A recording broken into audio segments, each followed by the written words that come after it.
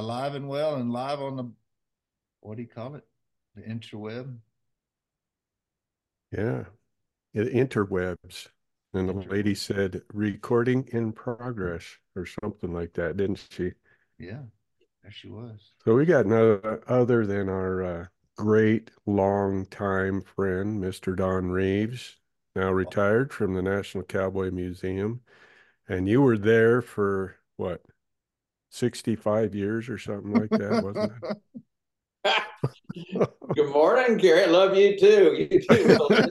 it? Or Willie, as you're affectionately known to most of us. Yeah, Yeah. yeah. Good, good to hear your faces. I guess. So are you gonna rebuttal the 65 years, or are we just gonna document that in history on the interweb now that you were there It feels like no more than 60. You were the McCaslin chair of what? It was Cowboy Cowboy culture collections, cowboy culture. cowboy culture. Okay. and And curator of collections at the yeah, museum, the vaunted museum. It was a You wonderful spot. I loved all those years. Some of them were quite trying. You guys remember a night back in '99 when, on top of me trying to open up a brand new huge wing, you all decided to have your first show, and so it happened. And you all were there, and Cary was resplendent in his tuxedo, and my sphincter was quite shut. I'll tell you what, I was one tense fella, wondering if his all going to come off. I'd oh, had a lot riding on it. I was gonna say it was pretty smooth until 25 years ago, 26 years ago. We had that first show with the TCA. It got real complicated, your life, didn't it? It wonderful. It's like having a bunch of new in-laws. In-laws that became family and got closer and closer, and now and then Yeah. then you tried to quit, you tried to go away, and oh no, no, we wouldn't let that happen. So we made you our first honorary member within the group. So you're just stuck being a part of us. You gotta know that night that you all did that as a huge surprise to me and everybody else at that meeting said, like, you made him an honorary member. Um, No.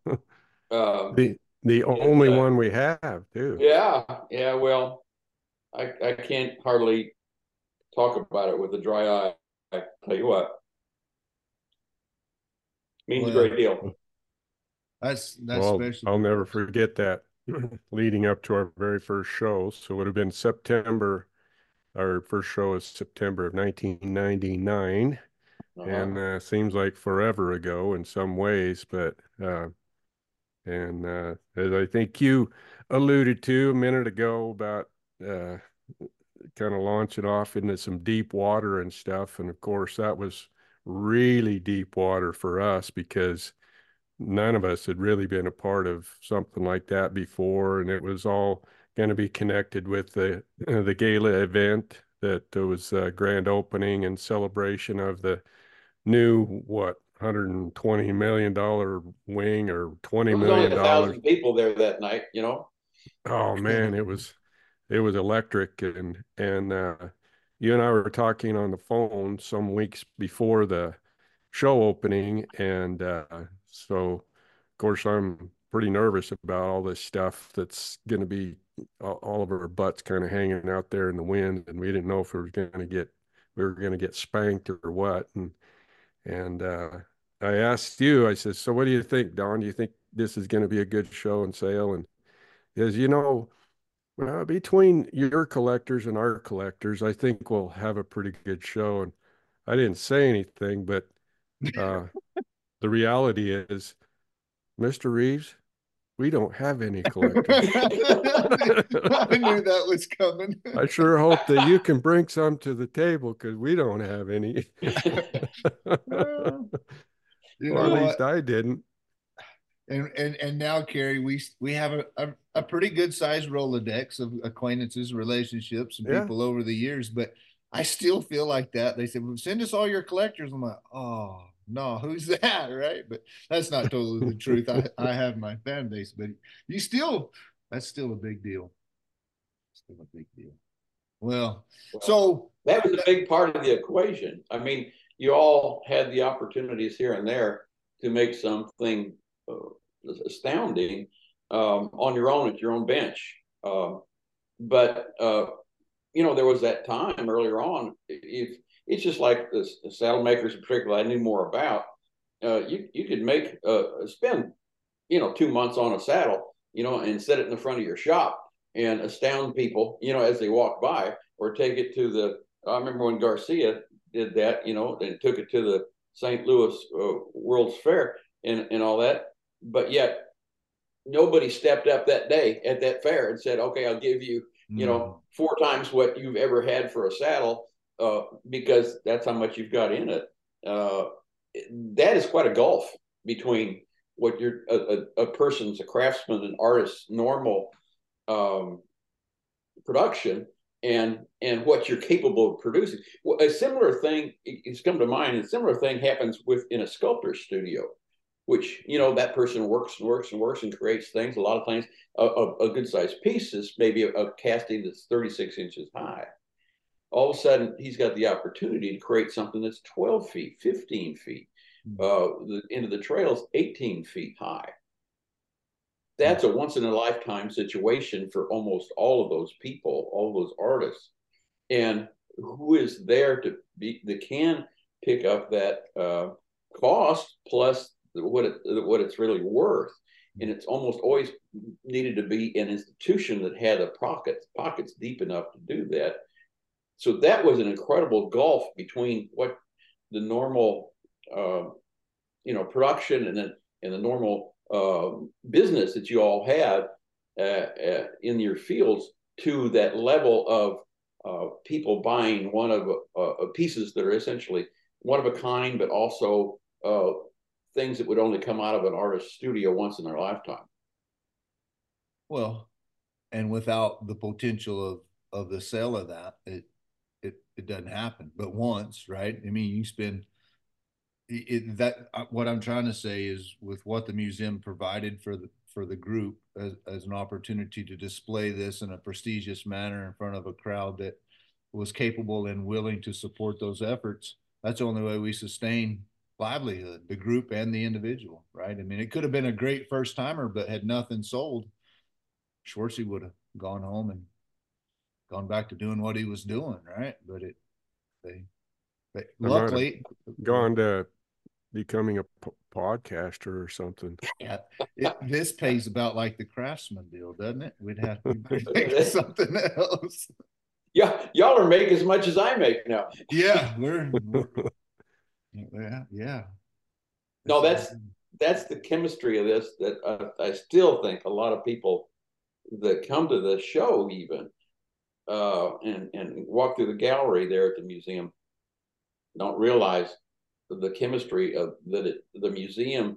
Then you guys have an opportunity to create something that you normally would not be able to create at a level that you would like to create. And the museum then brings people, brings partisans, brings patrons, brings people who have the means to support that kind of artistic activity for a couple months or whatever, that otherwise the two of you would never meet. And otherwise that would, how many of those people are you going to find in Salmon, Mr. Bellamy, with deep pockets, or there, where you are, Wilson, out there with the cactus, but you bring them from all over the United States and Canada. Then the pool of people who are interested and available to spend those kind of dollars expands greatly. And that's what the museum can do.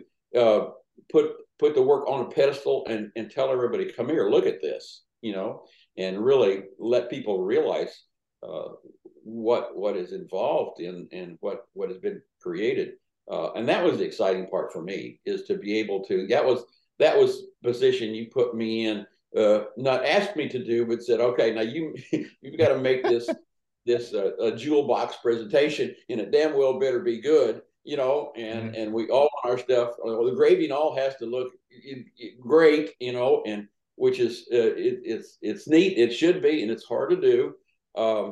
And the saddles need to look as good as possible, but you can't let people get too close. But you can't have them be too far away. It's all like a symphony of stuff that I'll leave out the expletives, but crap, it has to happen, for it all to work, and that's both vaunting, but that's the thrill of it. That's the fun, and that's when it all comes together. My gosh, that's been wonderful. Well, that relationship that you're describing, what the museum has done for the group, for the individuals, we have a little. Why is the TCA important? Why is it important to me? Well, by what you just described there, Don, created the opportunity and obligation, but I mean obligation less than opportunity, to create the 3 best things I've ever made in my life each and every year. That you say that fast and it sounds simple. Yeah. But you notice I'm stuttering now, right? You're trying to recover from that statement when you make it. That's very, very hard for people to understand the importance. And I always thought it was damn near impossible. Well, it is. And I have close friends who say, oh, you don't need that. No, I do need that. I have to have that. And it's created the maker I am today, which as an individual, that's very selfish. And I'm very, very happy to have that. But then if I look at it from a group standpoint, what it's done for the industry, from simple exposure, if nothing else, people get exposed to that quality of work. And then they have a choice to either participate or not, whether you're a maker, whether you're a collector, or whatever it is, just a fan. It does so much for our history and the way our industry's gone, and the museum. It's just incredible what it's done for us. And I didn't even know there was a museum. I just thought it was Don Reeves forever. I mean, I was kind of young, and you were the face. You were the whole deal. And I got to tell you, Don. I mean, I'm bragging on the museum, but it was you that was doing it. When I got in the group, I had no idea what the relationship was with the museum. And then to find out all what it did, I was just flabbergasted about the amount of work and effort and the production that it took for you all year long to make it happen and coming to our spring meetings and all that business. I was impressed. No, for sure. It was cool. Yeah, Don definitely, he became one of us. Yeah. He was at that first meeting at the famous Denny's restaurant in Elko, Nevada, when Ken Townsend came out. And so I don't know that until you retired, I don't think you missed a meeting, spring meeting or otherwise. You sat in on almost every minute of every meeting. Yeah, I made a point that it wasn't a goal, it was a responsibility, and I wouldn't want to have missed a spring meeting. I remember mouthing back to Bellamy, said, "Oh, what we're going to do is we're going to have this. We're going to have this group, and they're going to have the 4 disciplines represented, and they're going to also get together every spring and have more or less a business meeting and create the program for the following year and this and that and bond together." And I said, you're going to get saddle makers and spur makers to sit around and sing Kumbaya at a table, once a year, and I said, well, leaving it out the expletives, I said, that is beyond my understanding. I can't imagine being able to get saddle makers to come to town, a couple times, just to meet with other people, let alone, every spring. And I had to eat crow at it every year, and it was been one of the most marvelous things for me to see the group get together and bring their families together. And I remember some of those first. I think it was the 2005 meeting at the Wagon Hound, which it holds a big spot for me. I hope it does for you guys too. Where you brought your families, and my gosh, was that a time, huh? That was my first spring meeting. Was it really? Yeah. And the bond, it was it was everything from a gathering of craftsmen to a church social to, you know, to a family reunion, and with the patriarch of Art Nicholas, you know, hosting everybody and just bursting with pride that he was able to do that. It was magical. Well, you got to witness a few boxing matches and some family feuds too. But we all, what is special about the group is we can absolutely have 12 different opinions, or however many. There was up to 23 members at one time. You can definitely have some difference of opinions of how this could move forward. But always at the end of a meeting, it was, well, that's what we're doing, and here we go, and we all win as a unit. Yeah, kind of special. Absolutely. Very proud of you all for that. Yeah.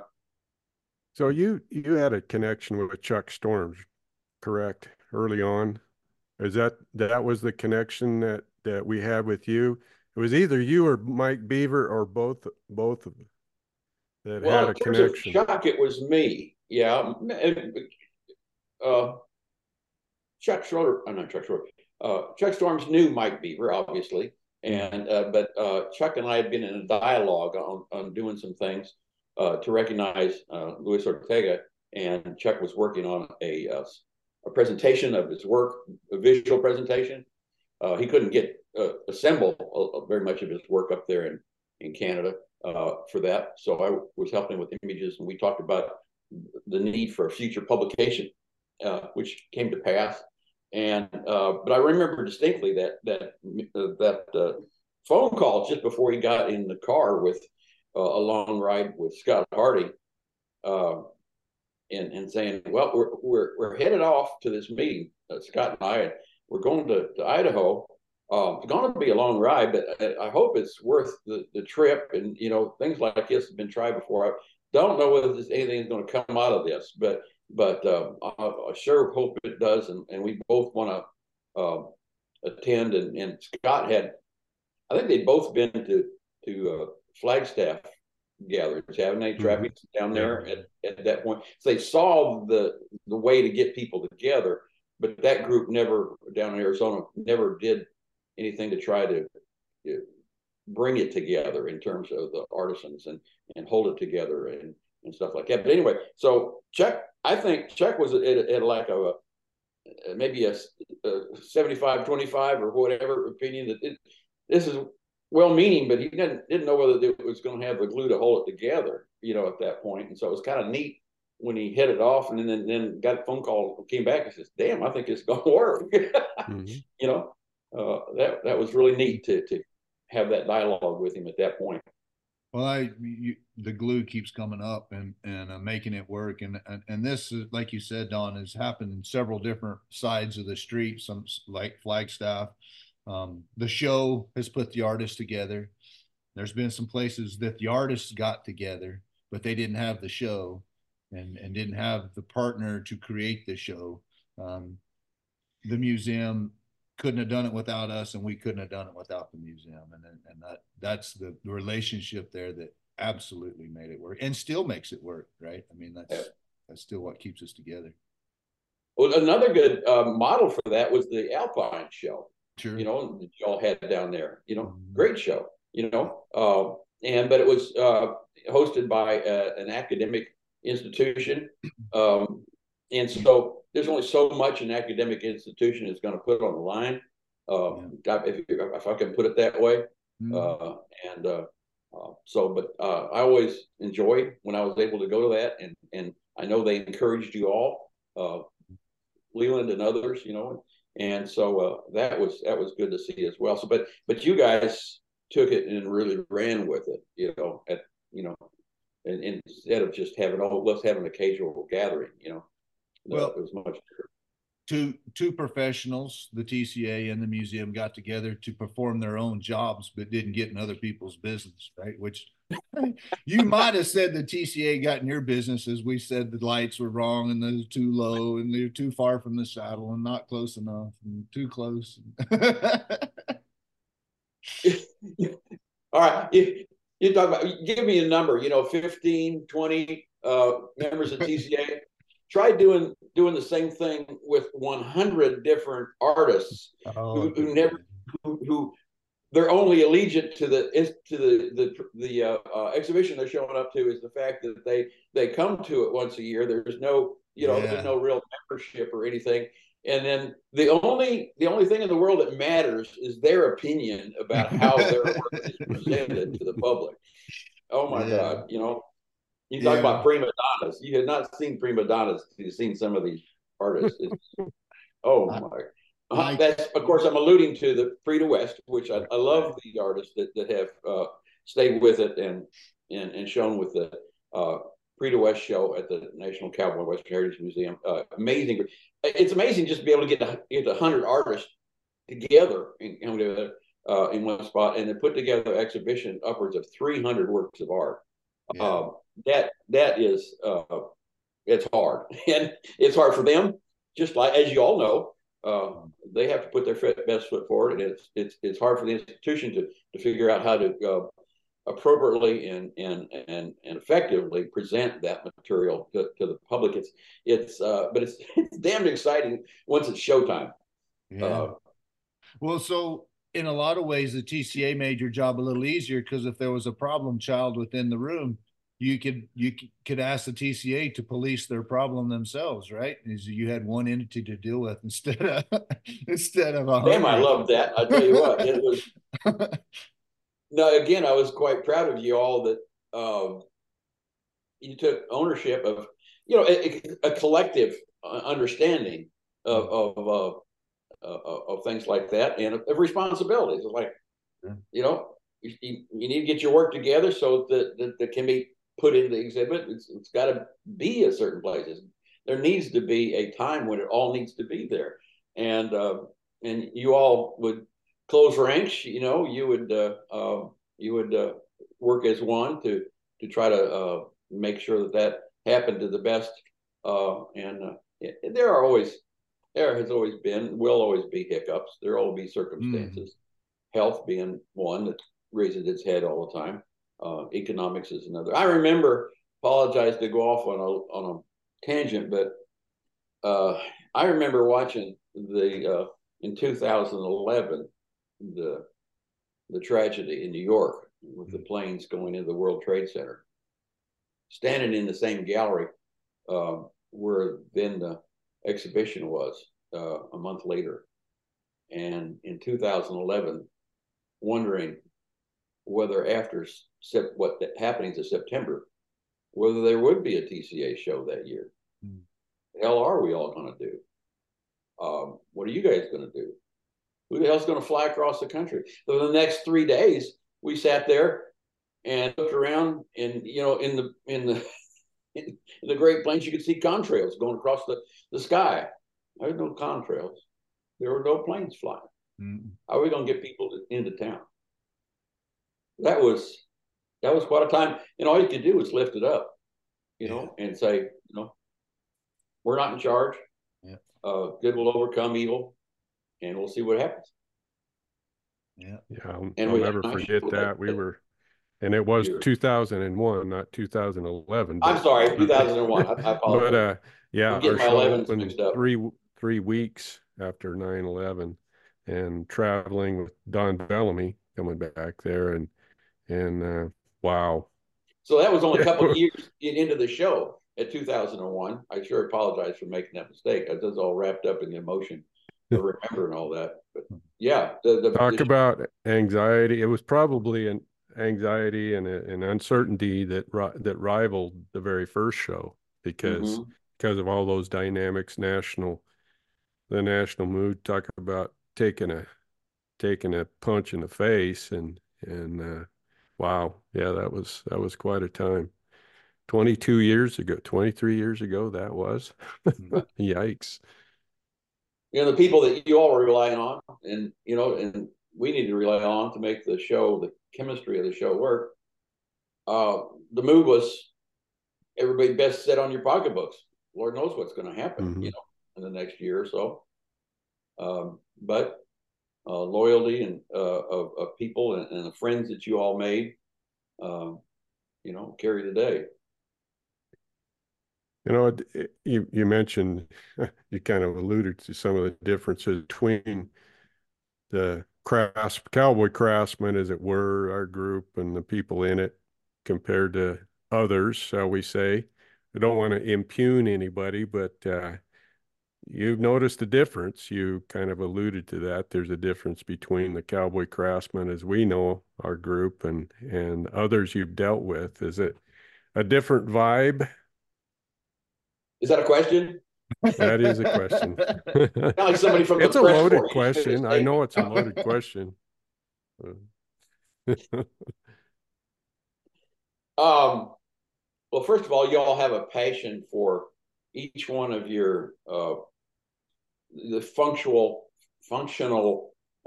creations that you all made. Not just a pair of spurs, not just a saddle, but it's functional work of art. And you all take that part, the functionality, very serious, and it has to be expressed, I think, to the public. They don't realize that you don't just make something pretty and set it on a stand and call it a saddle, but it still has to fit a horse, and it has to fit the nether ends of a cowboy as well. And the tree has to be something that will fit on most horses. It won't soar the horse. You can't start off with the wrong tree and just build something pretty and then put it in the TCA show. I know that will never happen. Again, a lot of people don't realize that you can't just take a bunch of metal and sculpt something your passion has made you create something that kind of looks like a bit, and put it out there and make it real fancy on the outside.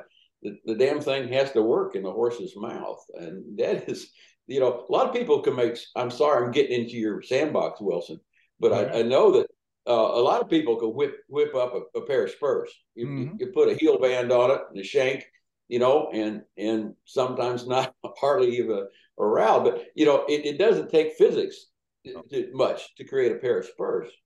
Not so with a bit. That's horsemen know and recognize that, and if that thing, if it doesn't have the balance, if it doesn't have the space in the mouth or whatever appropriately, and it's going to soar their horse, you're not going to sell two bits. No, I'm gonna summarize spur making for you. It has to fit a boot, and you either want to kick them or you don't. There's a lot of different ways you can do that, but it's pretty simple, right? You're either long-legged or short-legged, big rowel, little rowel, long shank, short shank, up shank, down shank, fit a boot. That's it. I was going to say, I don't mean to bemean them, but compared to a functional bit. And as you sat through the mentor Greg Darnell's lecture before, we could go for years on minute changes, and then you have the rider and the horse and what they're doing in the day, and each day is different, and everybody's got a different attitude, and oh Lord, we can come up with a lot of combinations and experts, right? There can be an awful lot of experts show up too. Yeah. Well, and a lot of folks, and some of the ones in the Great Plains area, my part of Oklahoma and stuff, going to tack room at the El Cajon Ranch in California or whatever, and the guy walking here in he's going, well, I like this, brother. This bit I use on this horse, and this bit I use on this horse, and this bit I use on that horse. I mean, these reinsmen out there are really, they are real picky about the bit that they use on a particular horse, not just a breed, but how that horse reacts to that bit. Yeah, sorry, Cary. We'll let you talk in a minute. Okay, you can talk in a minute. But we let me talk a little bit. Everybody wants to have a menu when we talk about bridle bits, and that rangeman that walked in there that absolutely is a professional and knows exactly what he's doing has a very strong opinion and understands how to communicate with the horse in his own way. We have an equal craftsman, equal reinsman, equal artist with the communication with the horse walk in. They take the same horse, the same job in the same day, and they will use a total different rig to communicate and execute the exact same task at the exact same manner. A lot of times it's similar, but because the horse is involved, right, he likes and doesn't like certain things, and configurations of the mouth can determine certain things, but invariably, the form of communication can change from one man to the next with the same horse and the same job. It's just the dynamic that, it is yeah, it's interesting to watch, and it's a lot in the head, you know. Which makes it fun. But to bring that back to our TCA and our mission and all that is yes, my business is absolutely formed around art. Cary's is too. We're artists in our deal. We're not experimental makers. Nobody comes to us to buy a $20,000 bit to see if it's going to work. But but in order to recreate that form of art, we absolutely have to know the fundamentals. We've just taken the fundamentals a long ways down the road. Yeah. But you have to know the function. And if you don't have function, right, Schwartzy, it's all over. Like don't even go to the next stage of it. If it doesn't fit, well, it's done. Doesn't work. Yep. Well, this whole conversation, I think, is highlighting maybe in sort of an indirect way what I was wondering about, and this whole interplay, this tension, what I've described as tension between artists and craftsmen, function and art. And so what you encounter, of course, in a Prix de West show is all visual art, representational art. And it's not, there's no, other than that, there's no functional aspect to the art. Well, ours, of course, is functional. We've been talking about function. It's got to function. It's got to do its job. But that takes a different mindset, right? Takes a completely different kind of approach to it. It's fascinating to me. We had Chuck on here some time ago, and I think it was on that visit that he admitted that he was not comfortable with the label artiste. He wasn't comfortable with that. And so when you talk about function, then we're talking about boots on the ground, real life, 6 inches of topsoil, animals, real stuff, tangible stuff, physical stuff.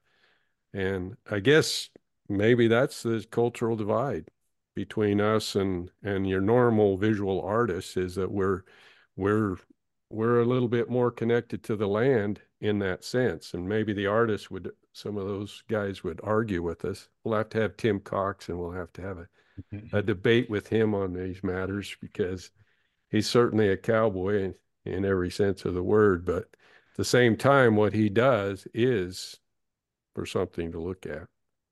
But also, I think Tim has done well creating an audience that knows that Tim represents the soul of the people that are sitting in that saddle, the heart of them, and the reason why they pursue the lifestyle they do.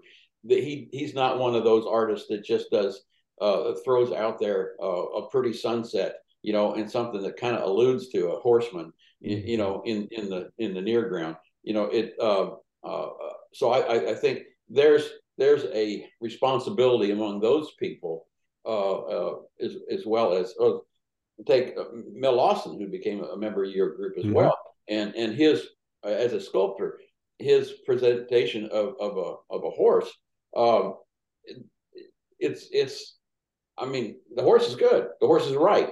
The horse is but he's got the horse presented in a real Western or some might say a California horseman situation, but it's got an honesty to it in terms of reality and heritage. The equipment it represents the heritage of the California horseman, such like that, to where if you just wanted to do something pretty that's going to sit on the mantle, you didn't have to do that. Mm-hmm. Well, representational art has always had a great story to tell. And my comments, I don't want to take away anything from what those guys, the story they have to tell. I guess what we're trying to do is we have a story to tell as well. And it's not just representational art. It is the thing. The saddle is a tangible aspect. In some sense, I would call it a 4-dimensional art. It's got 3 dimensions, and a 4th one is function. Yeah. And so why, you know, that's where my mission in life seems to be to try to dissolve and blur the distinctions between function and art. Let's blend the two. Let's make them work together. Well, I think that's a perfect statement. One thing that comes to my mind is in terms of function. I say, well, that's just function. That's just gear. That's just equipment. A pedal, the Spanish call it. Okay, look at a Ferrari. Everybody talks about. They thought, what is the artistic? A Bugatti, a Ferrari, a Lamborghini. All these kind of things that people throw out as an artistic version of an automobile, race car, and all this kind of stuff. And I think, okay, that's function. I mean, that Ferrari can be as pretty as it wants. If it's going a straight line, and it takes that first corner, and it can't hold the corner, and it goes off. Well, then it's not a very functional race car. And I remember at a point when Dale Harwood brought a saddle tree to the exhibition. He said, I just want to exhibit this saddle tree.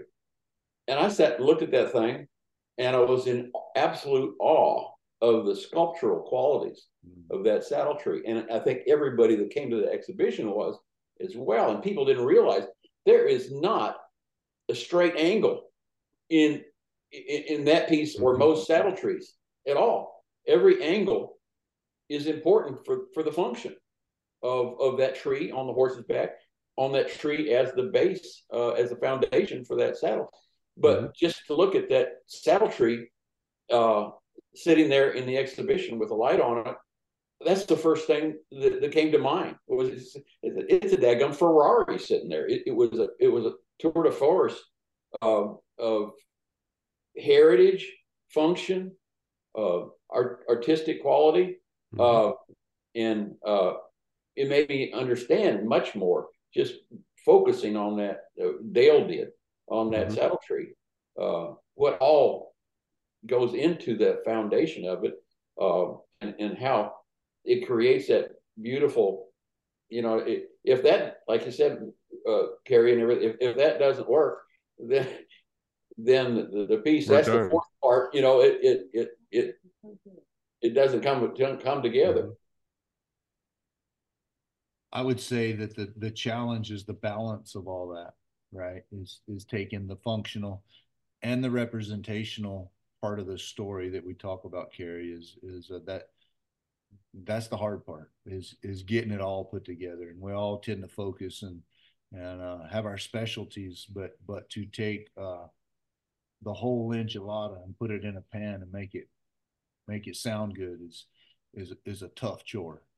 And the artists do a great job of telling the story and representing our history, and we craftsmen that start out with function become very mechanical and very hard lines, and so that can be very dry. It can be very boring, so there's not a lot of story to that. And so then learning how to be more representational in your work and tell that story of the West. And we, like Cary says, we are the West. The West was found by the things that we have.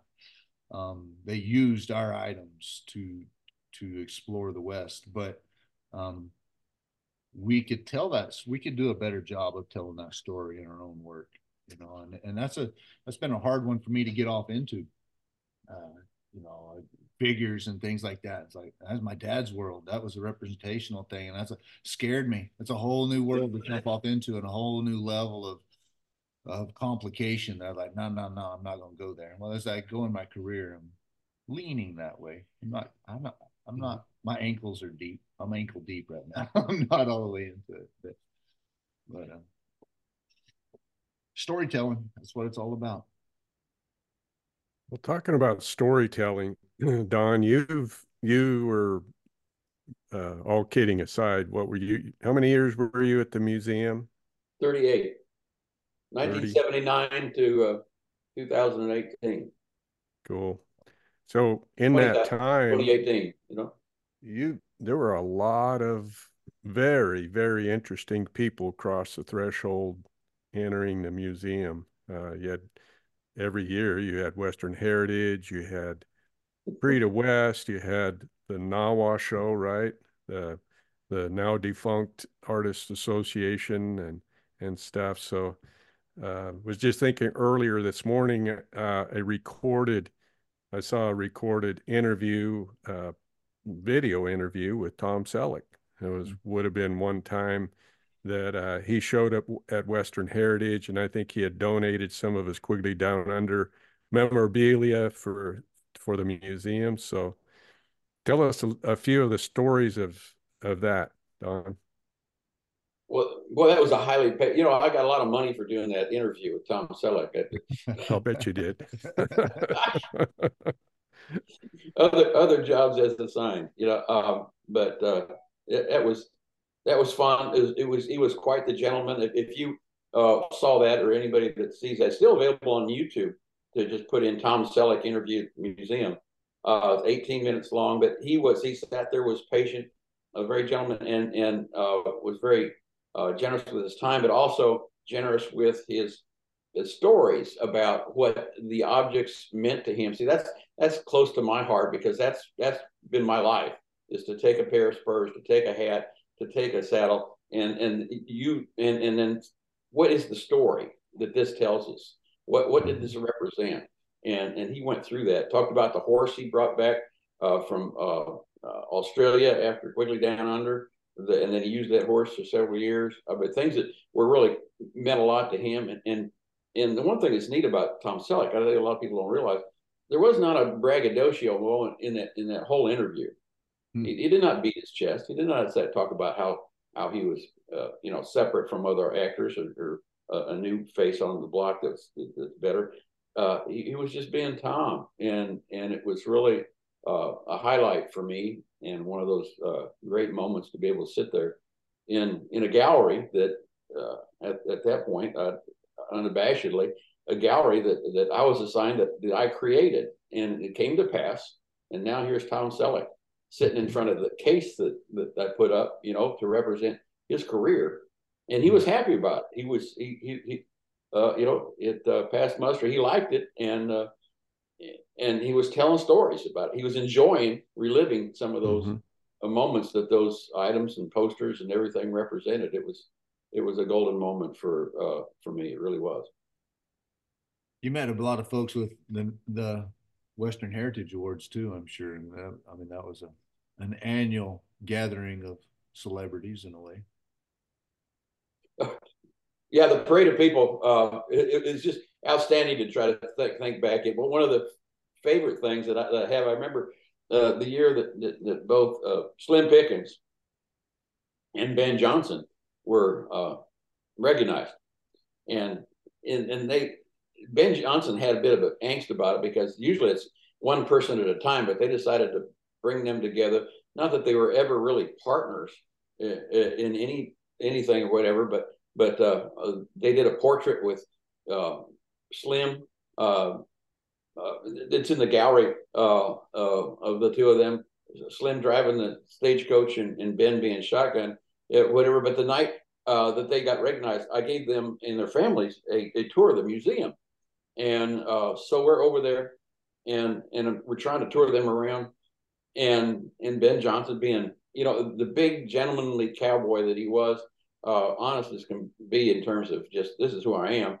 And Slim Pickens being Slim Pickens. Oh my God, larger than life, riding that missile down, out of that plane, whipping and spurring. That was, he was Slim Pickens. You couldn't walk. You'd start to go one place, you'd walk about 10 feet, and he'd break into another story about Lord knows what, and have everybody cracked up and whatever. And about the third time he did that, Ben Johnson, I remember Ben Johnson, his eyes just rolled up and they said, "Oh my God," My mom and dad got stuck in an elevator with Slim Pickens one time in El Paso. There was too many people in the elevator, and it wouldn't go up high enough to connect to the next floor, and they were stuck. They had pretty good. He was larger than life in that situation too. I could only imagine. I could only imagine. He was. So it was. I saw the best and worst of a lot of people, and that wasn't the worst of Ben Slim Pickens. He was just being Slim Pickens, as we all can remember. And Ben Johnson, he was at the museum because he lived there a lot of the time between Arizona and Oklahoma. He was at the museum a lot, so we'd known him pretty well. He was he was just the quiet, consummate, horseman, and it was just fun to see the interchange between the two. But then that was the hard thing. But not too long after he was inducted and honored or whatever, he passed away, and so we let him know we really wanted to put some material on exhibit to reflect him. And so we got a saddle. On the back of the saddle cantle, Cary, did you ever see that on the back on the cantle on the Big Cheyenne roll of his saddle? It had a two and a two and a lazy two, and then the letter P. Lazy and he was very proud of that brand, which he would read as too lazy to pee. Yeah. and that big old letters, about 8 inches or more across the back of his cantle, and slim pickings. And there actually was a historic saddle ranch that used that. But at the same time he sent us that saddle, he sent us one spur. And I remember opening the box and pulling out this spur that had a note wrapped around it. Which he wrote from his hospital bed. And the letter says, here's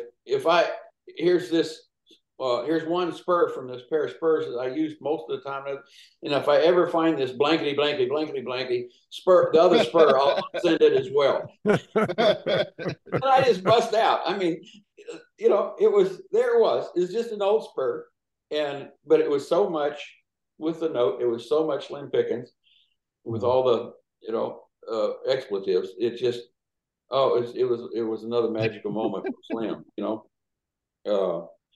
but there's lots of amazing people. You should y'all would have loved if you could have been mouse there the day that some of the artists came in.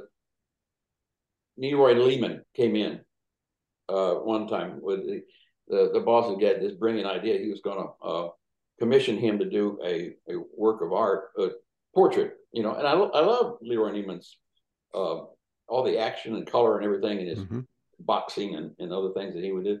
So he comes in, and he got presented at the stage and all these kind of things. He comes in all his splendor with a Las Vegas bimbo on each arm, as he stepped out of the limousine. And we're all going, oh my God, what have we done? And so there's been these times when we've stepped in and out of the Western world that has been quite amusing. I can imagine. Were you there when the addition of Into the Trail was put in? Because you explained how some of that stuff was put in. Were you there at the museum when all that was happening, Don, or did that happen before you got there? When the End of the Trail was the End of the Trail first was acquired by the museum was in 1976. So that was 3 years before I came. 3 years. But I definitely heard about all that. I wrote material about how that all happened. And then later on, when we opened the new wing, which you were part of part of that opening was we moved the End of the Trail, put it in with underneath the direction of a art conservator. We put the End of the Trail in a very large steel frame cage, if you would, and then hooked the crane to the top of that, and then swung that 18-foot sculpture, plaster, held together barely through the years, over 100 years old, over the top of part of the museum and down and placed it right in front of where it sits now, near the entrance of the museum. And as that was happening, and as it got placed down, and then the cage was picked up and was teeter-tottering on one of the biggest forklifts that I'd ever seen in my life. Byron Price was standing there by Bobby Weaver, and Weaver and I had our hard hats on, and we're trying to make sure that a disaster didn't occur. And then the forklift had to lift it up, put it on top of this cement plinth pedestal. And Byron Price, who's the director at that time, turned to Bobby and I and said, "I'm going to my office. Call me in an hour and let me know if I still have a job." Well, that, I mean, he was scared to death that that thing was going to fall over, and that was going to be it. For sure. I mean, what an impressive introduction to the museum for those that have never been in the museum. You just walk in the door and boom, there it is, just blasting you in the face, you know. And, it's quite a deal. That's very impressive. Also, most of the people that walk in as visitors, even those that are familiar with the West, live in the West, don't realize that James Earl Fraser, who did the Buffalo Nickel and many other sculptures in Washington, D.C. and other, he did that as a very sympathetic representation because his father was a railroad engineer and he lived there on the Rosebud reservations for many years with him. And a lot of his boyhood friends were Lakota or Dakota. I'm not quite sure which they were, but he was very empathetic. That was his empathetic portrayal of their ancestors being driven to the edge of the Pacific Ocean, and that his hope always was that sculpture would have a set on a prominent spot overlooking the Pacific Ocean. You know, where in his eyes that those people were driven to the edge of the Pacific Ocean. That was what he was portraying with that, and of course, it was introduced to the public at the San Francisco Pan American Exhibition in 1915. So I didn't realize it was that old. Yeah, 1915. I have to study up. Of course, he did Lincoln down at the end of the hall with Lincoln too. So that would have been done about the same era. That was actually, he was commissioned to do that work, which was then turned into with stonemasons, turned into a stone sculpture. I believe I might have that wrong. I've never seen it in person. Anyway, in New Jersey, at the beginning of the Lincoln Highway, which went from there, it became Highway 12, and then went west, and it was the precursor to the Route 66 that then went all the way across as an automobile. You know, you had your Transcontinental Railroad, then you had Highway 12, and Route 66, and those were the ones that attempted to go all the way across, all before interstate highway system that came about after World War II. But yeah, in the teens, that's when he did that, and to start and to you know, because it was named the Lincoln Highway, he presented that portrayal. That's interesting. Then you've got the Canyon Princess. That was much later, right? Well, Gerald Balsiar, that was a gift from that sculptor. He's an amazing person. In marble that he created, and he wanted to do something when he heard about he and the curator Ed talked about the new art wing that was going to be, and there was going to be a spot, a little rotunda type of place where there was going to be a major piece of sculpture that was going to then you go to that and then look down and you have the major wing of art and history. And he said, well, I'll do a work. We'll go there and it'll be my gift to the museum. And he did. He created that and gave it in total to the museum. And the other thing that was people don't know, and I've told very few people this. My wife still laughs about it, but when it showed up laying on its back on a semi bed, it had to be brought into the museum, and again through a crane, and brought down through a hole in the brand new ceiling, and lifted up and set on that pedestal at plinth of cement. And then what he did is he left parts of it, the tail and part of the head, supported with more marble so that they would not, were they more stronger, supported for the trip. And then he took that material away from the sculpture, finished the neck and shoulder, and finished the tail portions there in place. And his son, who was supposed to come with him, that couldn't make the trip for health reasons, and so he looked at me with his big eyes, and he's the gentlest person in the world.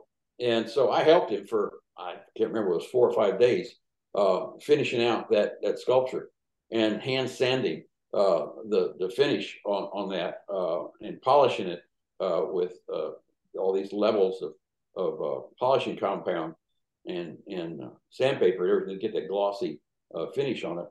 And he'd work my tail off the long days, and then we'd go have a break, and we'd go next door. There was a barbecue place over that y'all might remember. Mm-hmm. Eat like 2 pounds of barbecue, and then come back and do it again for another 6 hours or so.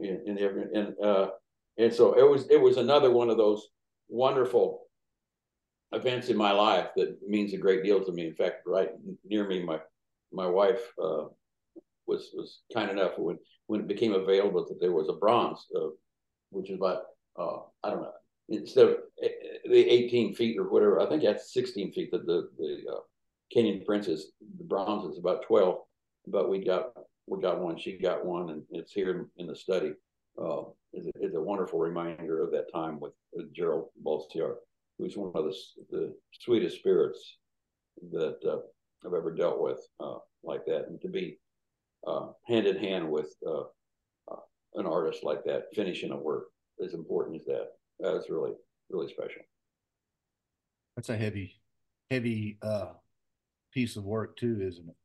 I mean, plaster's one thing. 65,000 pounds heavy. Yeah. Yeah. Is that what it weighs? That's the piece of marble that started out with, and I think he got it down to 20,000 pounds. But yeah, it was and it all it took, and he had, I think, I know there were 2. He might have had 3 blocks cut, to which he then had to examine, looking for natural fissures in the stone, faults in the rock, because if the wrong thing happened, or while he's whaling on the thing, it cracks in half. You're done. It's stone. Like start over. You hope your toe's not under it. Yeah.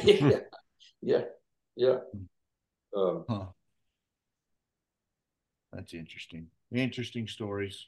Well, most of them true.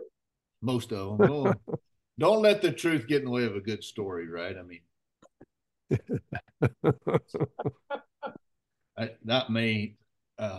that's my father's philosophy.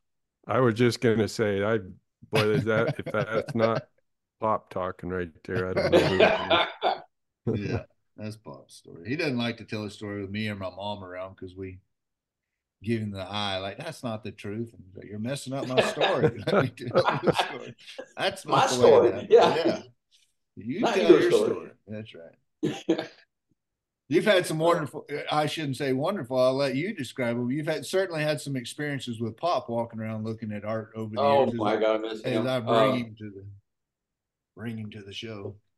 Well, then I think it was the second time we were up at the Wagon Hound. Pretty sure it was. Oh yeah, he was cooking. And your father Mike came to the show and he volunteered, or you volunteered, I can't remember which it was, to cook in the wonderful kitchen there at the lodge where the meeting was held. Mm-hmm. And so he grabs me and he says, "Come on, I need I forgot what he called him. He sure as hell didn't say sous chef, but he needed an assistant, to help, peel the potatoes and stuff like that." I said, "Well, hell yeah, I love that." And in cast iron cooking and all that. Anytime I've had an opportunity to do that, I got about 6 of them in the basement, and so it got me out of listening to some of your arguments in the other room. But I went back, and one of the joys of again, just like being with, just as much as being with Gerald Balsiar, is cooking at that big grill. Your dad had, that's a big, not a huge kitchen, but the equipment that Art had back here in that kitchen in the lodge was incredible. Had these huge indoor grills, and we opened the door at the side or whatever, and we were, tomatoes, tomatillas,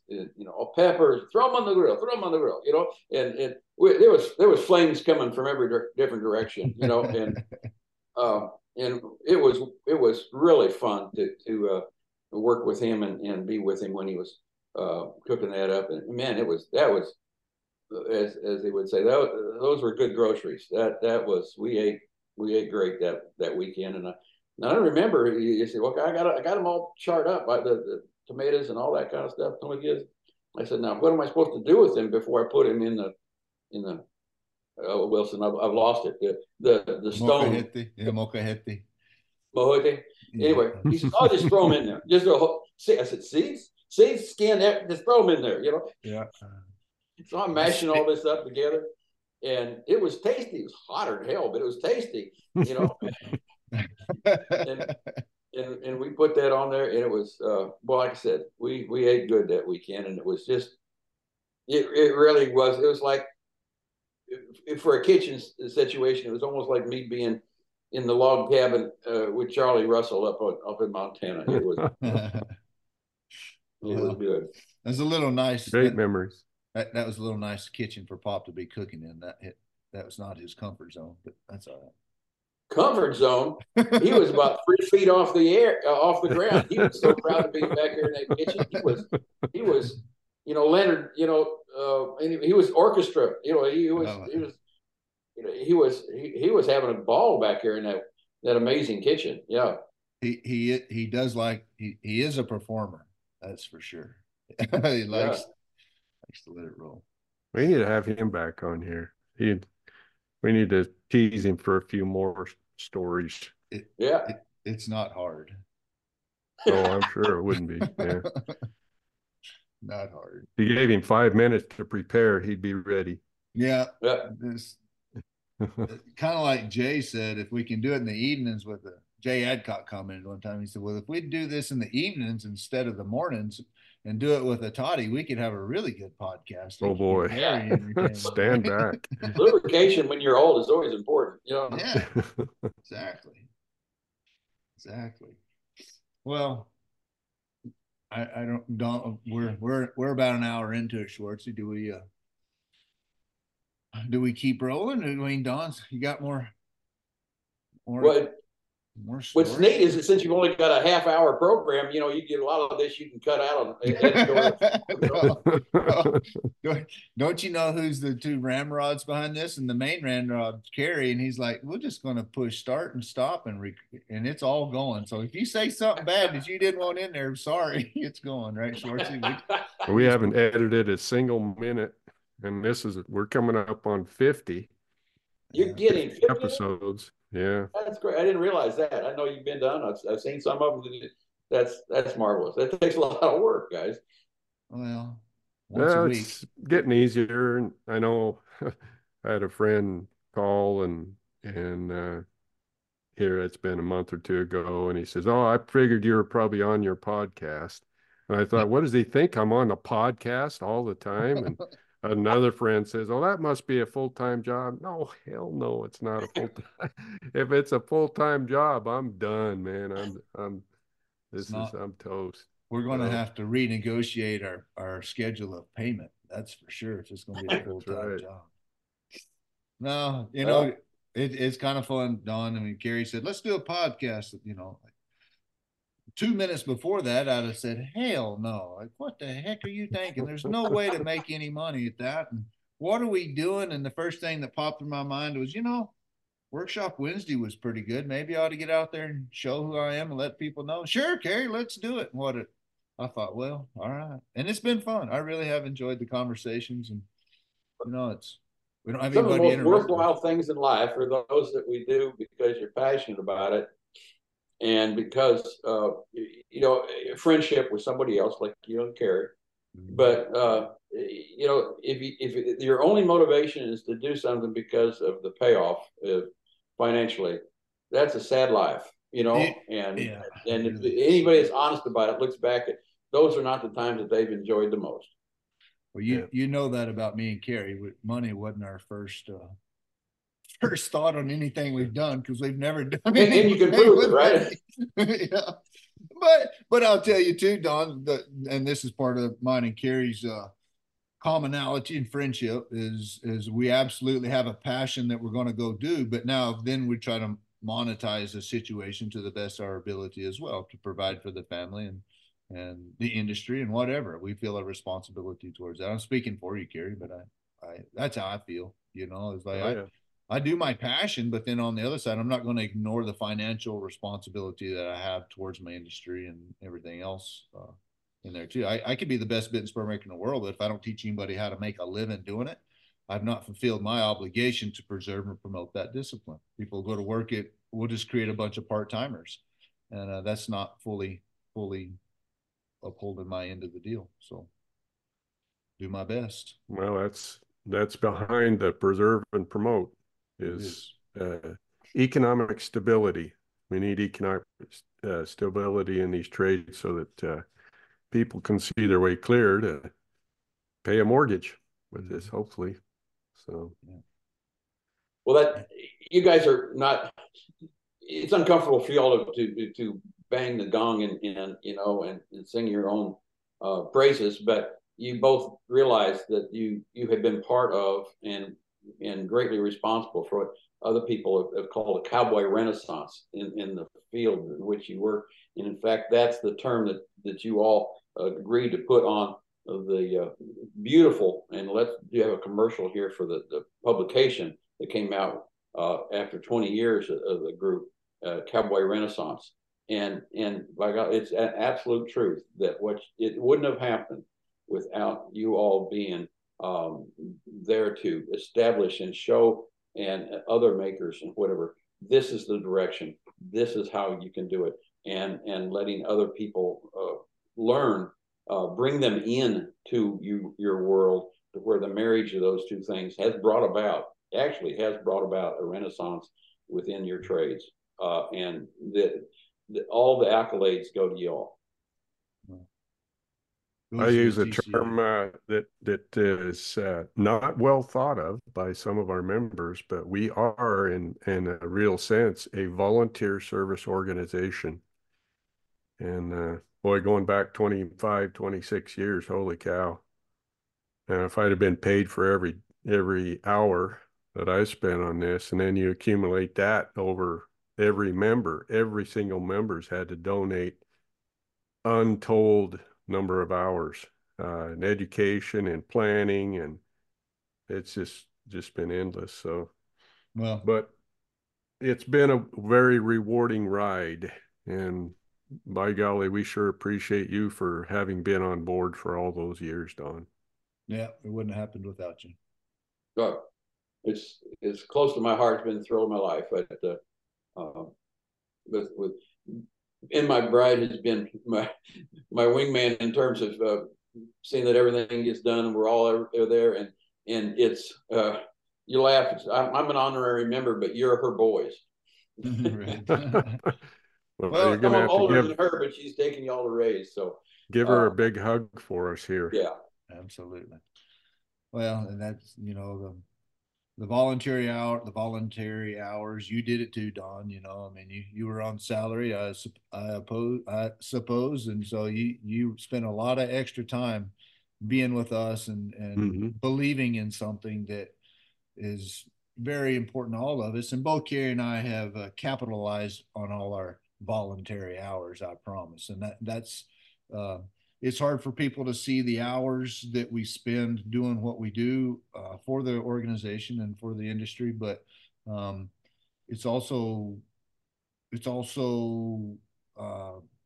maybe not always seen how we've gained from it. Maybe it is easy to see, because it probably is easy to see, because I went from a 30-year-old snot-nosed team roper in Midland that was halfway decent at building bits and spurs to respected as one of the better bit and spur makers in North America immediately when I became a part of this group. So, and then we can go on and on and on from there as to what the group has done for me as an individual, and they can go 100 different directions. But that was the immediate the gain right there, not capital, but the immediate gain is respect and recognition for my abilities just by becoming a member of the group. And so it's worth every dadgum. By working your tail off to be to produce work of a quality that recognize your membership. We don't want to talk about that, Don, because we do need new membership, and we don't want to scare those guys off too bad that may want to be a member. I've had some really fun conversations with Mark Dahl and Ernie and you and others, and in terms of I came into my first year and I thought and then oh my God, how am I going to step up for that next year? And then you look back at the work, 5 years after introduction to the organization, and the trajectory of the change in the work. It's not, you can't just put a positive on it, but you can just see where the creativity has just got launched at a accelerated level after membership. Look at the trajectory of the industry behind the TCA and what's happened. Same thing. It's equal, right? As the members have grown up, so has the industry behind us. And the comment comes up, well, golly, how come it's so hard to get into the group? And I'll repeat something I say a lot, but it's about the group as a separation from the rest of the industry. So for me, as my vote, and the way I look at it, is you have to separate yourself from the rest of the industry. We don't have to be John Ennis, right? I mean, that's a ridiculous thing to try to accomplish, but the individual does need to be separate from the industry, and the industry has increased so much in ability and creativity in the last 25 years that it is difficult, but you still got to beat everybody else, just like we did 25 years ago, right? You still have to have that separation from the rest of the industry, and that's not easy. But also, aside from the hard work, there's a selflessness about it. It started at the beginning, Cary.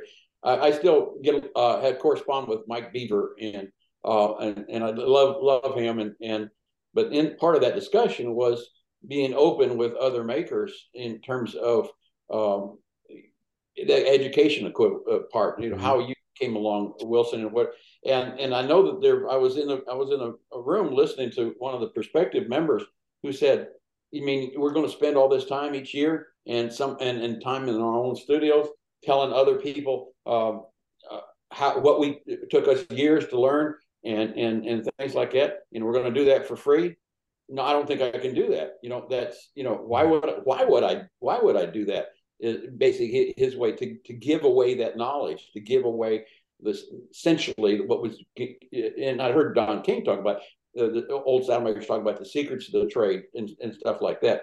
And he looked at it as a lot of things. Ortega told me directly, I didn't want to, that's one of the things the old people, they wouldn't, give that. It was monetized. That was something that meant a great deal to them monetarily, and they wouldn't just give it to you. You had to pay for it, that knowledge. And so the fact that you all have wholeheartedly allowed yourselves to teach all these folks, men and women, about the trades and the how-tos, and bring them into your studios in a way that almost was not done before. It's been a remarkable part. That's been one of the real engines in making the transition. It's also been one of the engines of making us all better too. The teachers learn as much as the students are often. It's made us all better. If you want to learn something, teach it. Exactly. That's exactly right. True story. Well, you probably have important things to do, like grandkids and fun stuff in your retirement, right, Don? You're ready to get on your day, and they're on the East Coast, and I got to make a living too. So yeah, let's get out of here. There are three different time zones going on here. You guys got me up too early today. Well, they still got a little bit of toothpaste on the edge of your mouth there. Yeah. Yeah. Well, it's been fantastic, Don. We sure appreciate you coming on and revisiting some of these fun things, and we look forward to being there this fall with you, celebrating. You coming to our spring meeting? This one I'm double booked for the spring meeting. I apologize. I've enjoyed. We'll let you go this time. The whale of it, but I just can't get myself all the way up to Canada for this one, which disappointed. Val, she like on any Thursday she'll drop anything and go to Canada and go to Banff. That's one of her favorite places in the world. But we just can't make this one this year. Well, that's okay. You're forgiven. You can't get out. I'm sorry. You still have to. You're not getting kicked out. Yeah. You're still part of us. Yeah. No, that's not going to change. No, that's not going to. Well, it's all good. Thank you so much, and we'll see you soon. Thanks All for the right. invite. It's been fun. Adios. Take care, Don. Bye.